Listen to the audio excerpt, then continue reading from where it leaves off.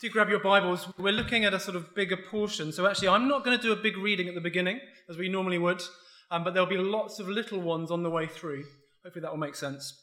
In 1625, in Oxford, something began. Any ideas what began in 1625? It was in town this last week. St. Giles Fair, thank you very much. I'm sure many of us will have been down and spent extraordinary amounts of money on rides and candy floss and winning huge cuddly toys that you don't really want, or a number of us will have avoided it as best we can. The look on your face maybe says the latter. And so at this time of the year, I wanted to introduce our Vision Sunday and the sermon for this morning by introducing you to two fairground rides. And then we're going to have a bit of a physics lesson to try and understand something about them. I'm well aware that we have physics teachers in the room. And then I'm going to try and understand or explain why I'm talking about fairground rides at the beginning of a sermon on a Vision Sunday. So bear with me, and hopefully, God willing, it will make sense. I should be a picture. There we go, it's behind us. Thank you very much. So here are my two fairground rides. The first is a roller coaster with the loops in them. Probably most of us in the room at some point or another will have enjoyed or not the experience of being squished into a small cart, having a kind of thing over us to keep us in. You're thrown around the track, you're feeling bruised, you're exhilarated, and I'm slightly cheating because, of course, there is no loop-the-loop roller coaster at St. Giles. But imagine there was. Imagine St. Giles was a bit longer as a road and there was more route. Anyway, number one is our roller coaster. Number two is the chair swings. More predictable, less exciting. The older I get, the more I like the less exciting. And the difference between the two rides, between the roller coaster and the chair swings, here is our quick physics lesson. You can find Charlie Curry later and he will give you some real clarity. But, roller coaster. What happens when you go on a tight bend? Or when you go loop-the-loop on a roller coaster? Have you noticed you get sucked into the middle? That's how the physics works. Again, ask Charlie afterwards. But for now, just know you are sucked in on the roller coaster. And the chair swings, what happens with the chair swings? Well, it's the opposite, isn't it? You get flung out. The faster it goes, the more it speeds up, the more you get flung out till you're practically horizontal. And the real science bit is this. The roller coaster, we have centripetal force. Yeah? Some of you, physics is coming back, isn't it? Yeah, somewhere that's dredged away. Anyway, and the chair swing, centrifugal force. Centripetal in, centrifugal out. And you thought you were coming to church this morning to learn about Jesus. Why am I talking about this? Well, in one sense, the church is to function like both of those rides. Throughout the scriptures, God's people are always meant to function like both of those rides. That's always been his plan. I think it's particularly evident in John's Gospel.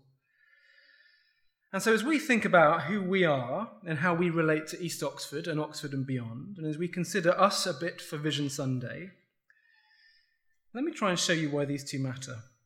The loop-the-loop roller coaster, the centripetal, is because in one sense God's people are increasingly like him and so magnetic. We are to draw people in.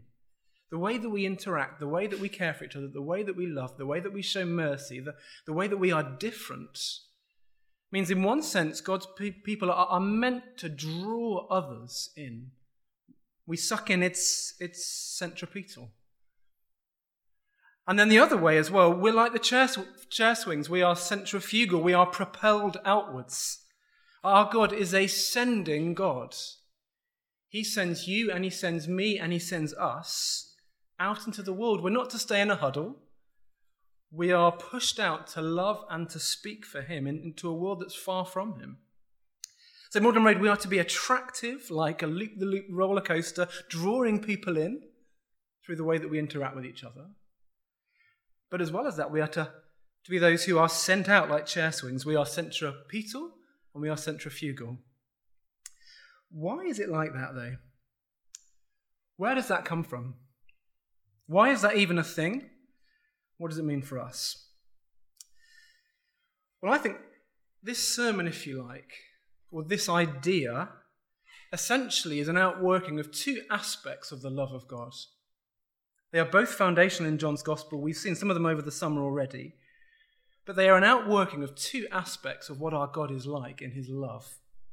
And the first one, actually, as Phil was just sharing with some of the kids a moment ago, the first aspect of his love is that God has a love for himself, if you like. Ours is a God who loves. God is love, John will write later on. He always has been and he always will be. Before anything was created, for all eternity, the Father loved the Son, who loved the Spirit, who loved the Father, who loved the Son. There is a mystery in the Trinity, yes, but there's a simplicity and a clarity, something we shouldn't be embarrassed by. There is this wonderful intra-Trinitarian love that sits at the heart of reality. It's not just theoretical, it's not just an idea, but the Father loves the Son, who loves the Spirit. They pour love out on each other. They take delight in each other. They bring delight to each other. They serve each other. They work together in complete unity. They give gifts to each other even, the Bible will say. Which means when there was no earth and no creation and no nothing at all, there was already deep fellowship within God, perfectly complete, relationally fulfilled. And that is the reality at the heart of reality. And maybe you say, well, okay, where do we come from then?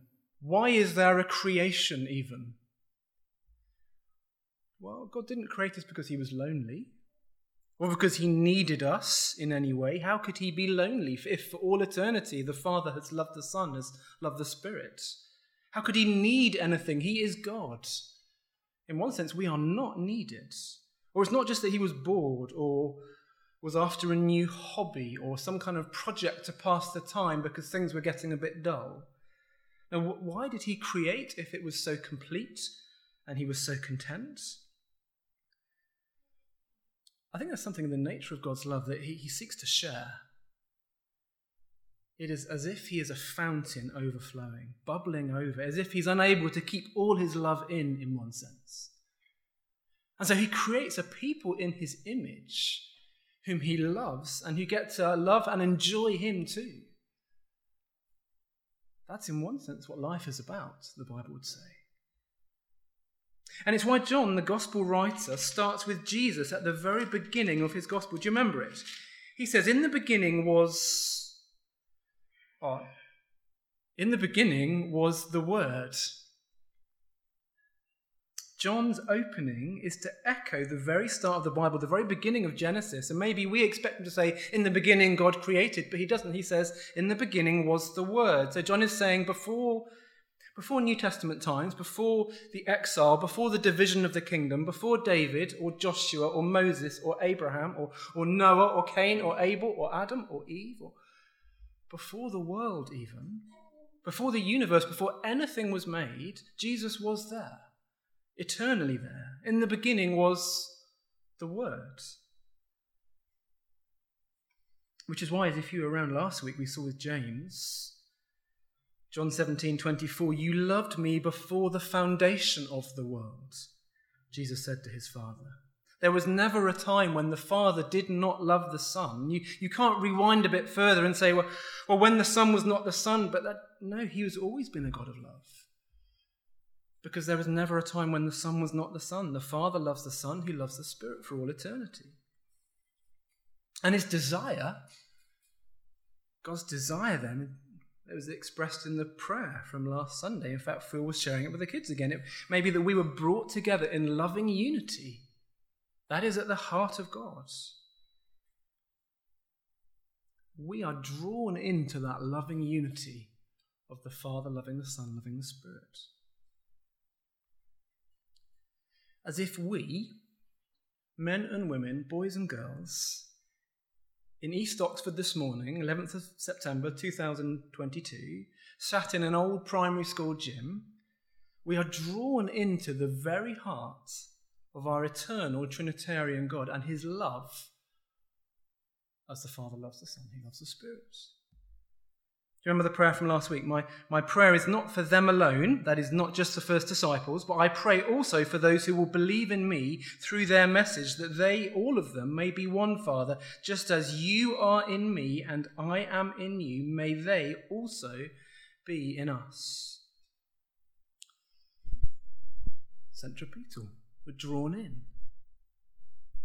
Which is why the church ought to be a place of love. Jesus will say, or he's already said, 15 verse 9, abide in my love. Or why Jesus will say, 13 verse 35, by this everyone will know you are my disciples, if you love one another. As if we are on the loop roller coaster, drawn into the loving heart of God, this centripetal force, so that we live and we love as church family. And it's meant to draw others in. It's meant to be attractive. It's meant to be magnetic. It's what God's people were always meant to be like. Beautiful. Different. Not in how we look or dress or simply skin deep. That's not real beauty, is it, in one sense? But rather because he is beautiful, he is kind, he is merciful, he is gracious, he is good, he is glorious. There was a theologian, a church pastor, a man named Leslie Newbegin, and he said the best apologetic, that is the best argument for the gospel, is a church that believes it and lives it and proclaims it. Which means it's not through clever arguments, though there may be a place for them. It's not through wise and persuasive words, though there may be a place for that. But in a world characterized by grudges and grumps, the best argument for the truth of the Christian faith is a local church. It's transformed lives. It's the way that we treat each other, the way that we live. We're a people whom God has helped. He helps us to hold short accounts. He helps us to forgive each other. He helps us to show grace. We receive it and we give it. Which means in a world of division and anger and all kinds of polarization, we're a people of patience. People who are willing to love those who are not really like us. In a world deficient of truth, a world full of half-truths and PR spinning, we're a people of truth and clarity and transparency. We've been shown abundant grace, abundant truth, abundant mercy, patience, kindness. And because we are drawn into that, because we have a God who is compassionate and gracious and slow to anger, abounding in love, and because he's at work in us by his Spirit, making us more like Jesus, then we're to draw people in to the church in one sense. What does that mean for us as a church family? What is this inward trajectory that we see again and again in the scriptures? What does that mean? Well, maybe it's the formal bit of church life. Maybe it's how we do our Sundays. Maybe it's how we do our home groups. Maybe it's our formal gatherings and church picnics and lunches. And maybe we're trying to mix up our friends and our contacts. And we don't have our sort of church people over here and our non-church people over here, and we keep them as far apart as possible, and almost like we're living two separate lives. But actually there's a sense in which we are mixing them up. Because the best apologetic of the gospel is a church that believes it, lives it, and proclaims it. People transformed by it. And you want your non-Christian mates to be hanging out with your Christian friends, because in them they will see something of what God is like. Maybe it's as the gospel sort of trickles down into the daily nooks and crannies of our normal lives, their daily growing, their daily conformity into the likeness of Jesus. Maybe it's just the daily putting off of the old and putting on of the new. And so the cynical watching world looks, or ought to look, at a church family, and we're not perfect. Goodness me, we're not perfect. We know that. But they ought to be able to kind of peer in and see something of what God is like. Loop the loop roller coaster. Centripetal, drawing people in. Now we talk about the building. This building is bricks and mortar. If you're new here, come and chat afterwards about the building. It's been a long journey. But this building is an opportunity for people to come in and see something, not of the building, but of the community within the building, particularly the church. And we welcome them into our home, into our space, and we get to know them, and they get to know us, because we're great, goodness me, but because he is, which means we show hospitality. Not because we are showing hospitality in one sense, but because we want them to know what he is like and how he has changed us. You will know next Saturday, you've already heard the notice, there's a community day. An opportunity for people to come and see something of what God is like as they see something of us and what he's done for us and in us and is doing for us and in us. Come and mingle and serve and help and chat. And so there's the formal stuff, and that matters, I think. The stuff that we kind of organise and put on, but it's much, much more than that. It must be the informal as well. It must be the deliberate decision to generously love those in our lives. Because we've been shown love by him, so we love them. The daily privilege of kind of caring for each other as a church family, again, so that those who get the sort of glimpse into our lives see something of him through us and how we relate. It's the loop roller coaster. It's drawing people in. It's the centripetal force. So that's the first aspect of God's love that I think is meant to shape us. And we see it in John. We've seen it through the last few weeks. It's that intra-Trinitarian love. That sounds a bit kind of up there somewhere. And what does that actually mean? But the reality of it, the outworking of it is we are shaped more into loving the way that God loves. And so the world sees something more of what he is like. Second aspect of God's love, though, from John's Gospel, is that it's his love for the world. Famously, John 3:16, you're at probably an American sporting event. There are placards, there are T-shirts. John 3:16, for God so loved the world that he sent his one and only Son, that whoever believes in him shall not perish but have eternal life. And maybe at this point we just need to draw into a lay-by, and you're thinking, well, hang on, you've been talking quite a lot about the love of God, and suddenly you use a word like perish, and we're talking about death. And if you know John's Gospel at all, you will know that Jesus dying on the cross is pretty key. It's kind of the last quarter at least. Is it quarter? Yeah, because we start in chapter, probably last half even. It kind of starts in 13 all the way to 21. That's not quite half, I know. Third. Where did the love go? Why are we talking about death and perishing? What's going on there? Well, theologians put it this way. They say that love is a fundamental, eternal attribute of God. It has always been there and it always will be there. God cannot be unloving. And yet his anger against sin, and so our need of a saviour, is an outworking of his response to our rebellion. That is, he has not always been angry with sin, because there was a time when there wasn't sin. He has and he will always be love. He has not always been angry. Martin Luther describes it as God's alien work. His anger is his alien work. It's something that's not at the heart of who he is in one sense, but an outworking of another aspect. And we say, well, couldn't he just ignore sin? Why does he have to be angry? I liked the God of love. I'm not so keen on this anger thing and this cross and dying thing. I mean, I'm good at ignoring stuff. You know, you're late for a meeting, you go into a room, you see a desk of dirty crockery, hypothetically, and you think, I don't have time for that now. I'm going to turn a blind eye to that mess, and I'm going to grab my car keys and I'm going to run so that I'm not late. And you think, well, can't God just turn a blind eye to those things over there? I mean, we do it all the time, don't we? Well, no, because God, as well as being perfectly loving, is perfectly holy and righteous, and he doesn't have a blind eye to turn, therefore. For him to turn a blind eye to the reality of sin, well, then he's not really righteous. It doesn't work. He didn't ignore it, and so because he loves us, he sent.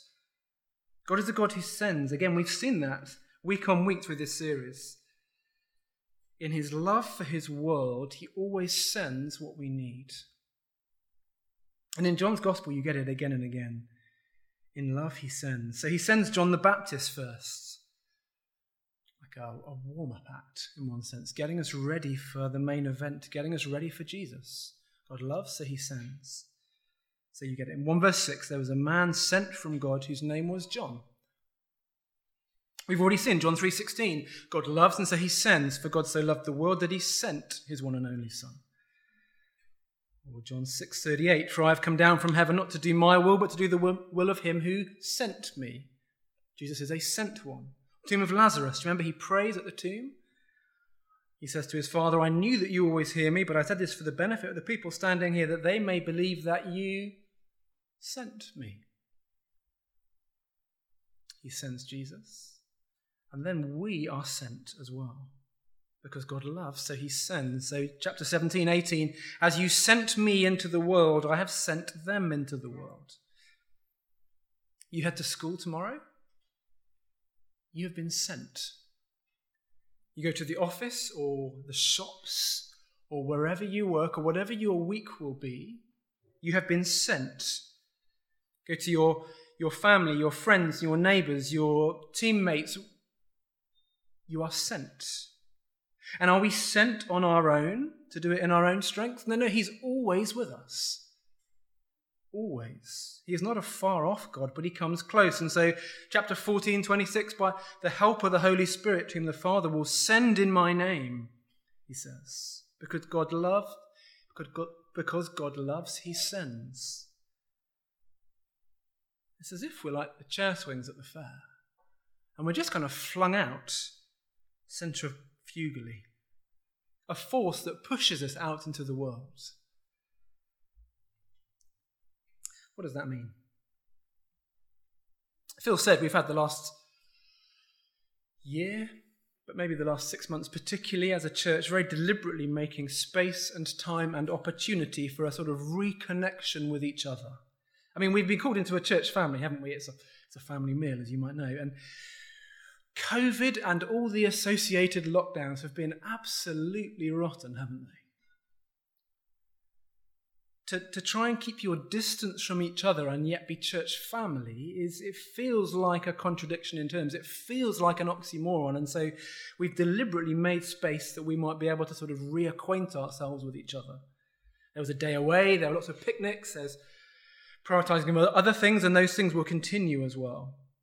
We're going to have church lunches, hopefully, we plan to these next few months. And other things going on as well. But on top of them, as Phil was saying, we want to consider how we can be praying for and prioritising our being sent by God to the streets around us and beyond. For us as a church family, for us as individuals, what does it mean that he sends as we go each week? Maybe we've lost some confidence. Maybe we've lost some boldness. Maybe it's just kind of slipped down the priority list because too many things have slipped up, because it has been an awful few years.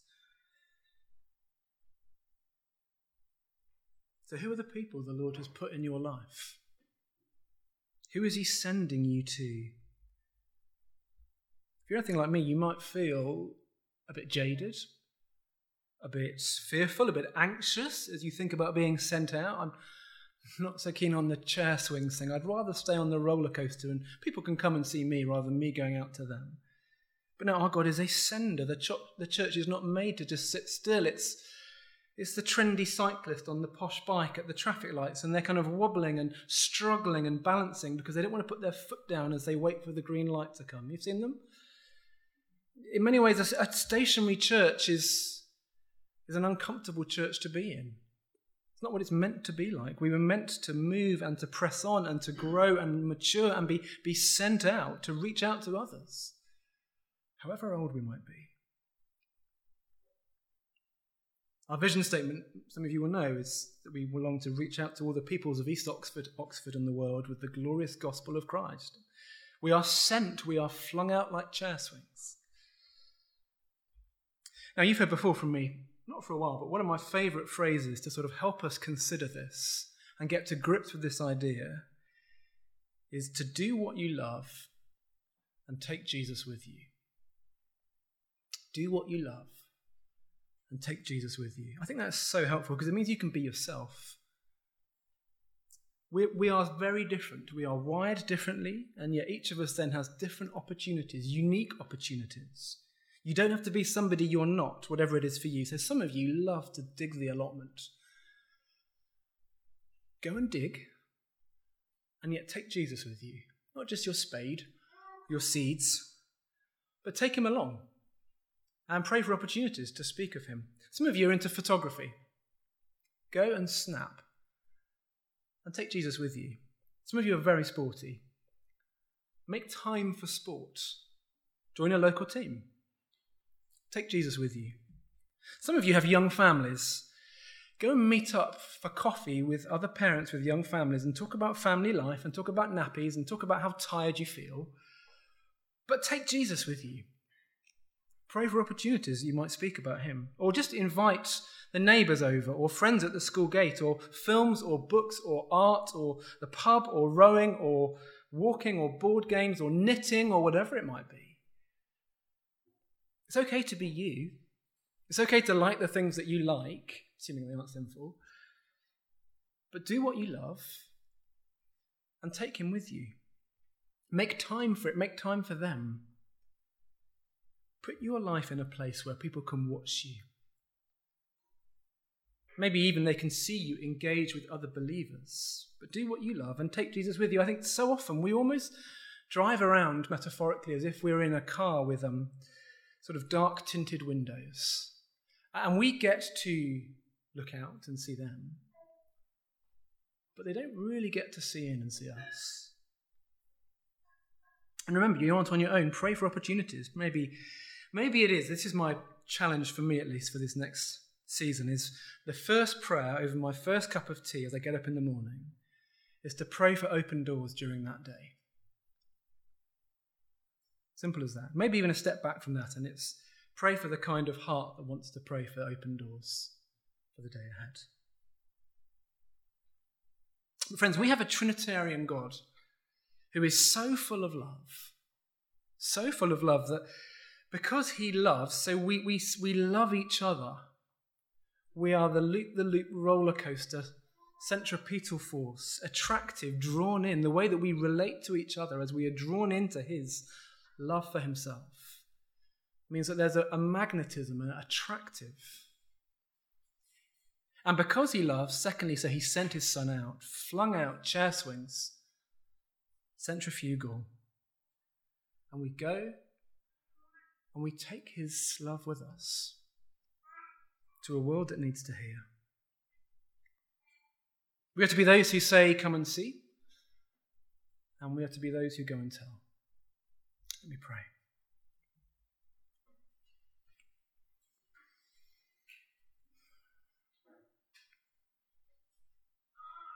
Father, we confess that easily, as we think about telling others about the Lord Jesus, we confess easily makes us feel anxious, or afraid, or like we're not really sure we want to.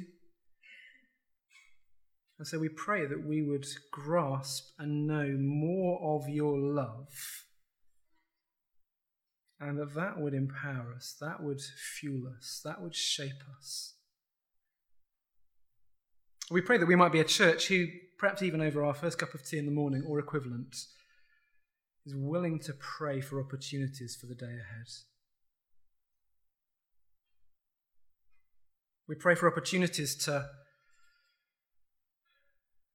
love other believers, and so that the world might see something of what you're like. But we pray for opportunities too, because you love the world, that we might go, that we might be flung out, sent out.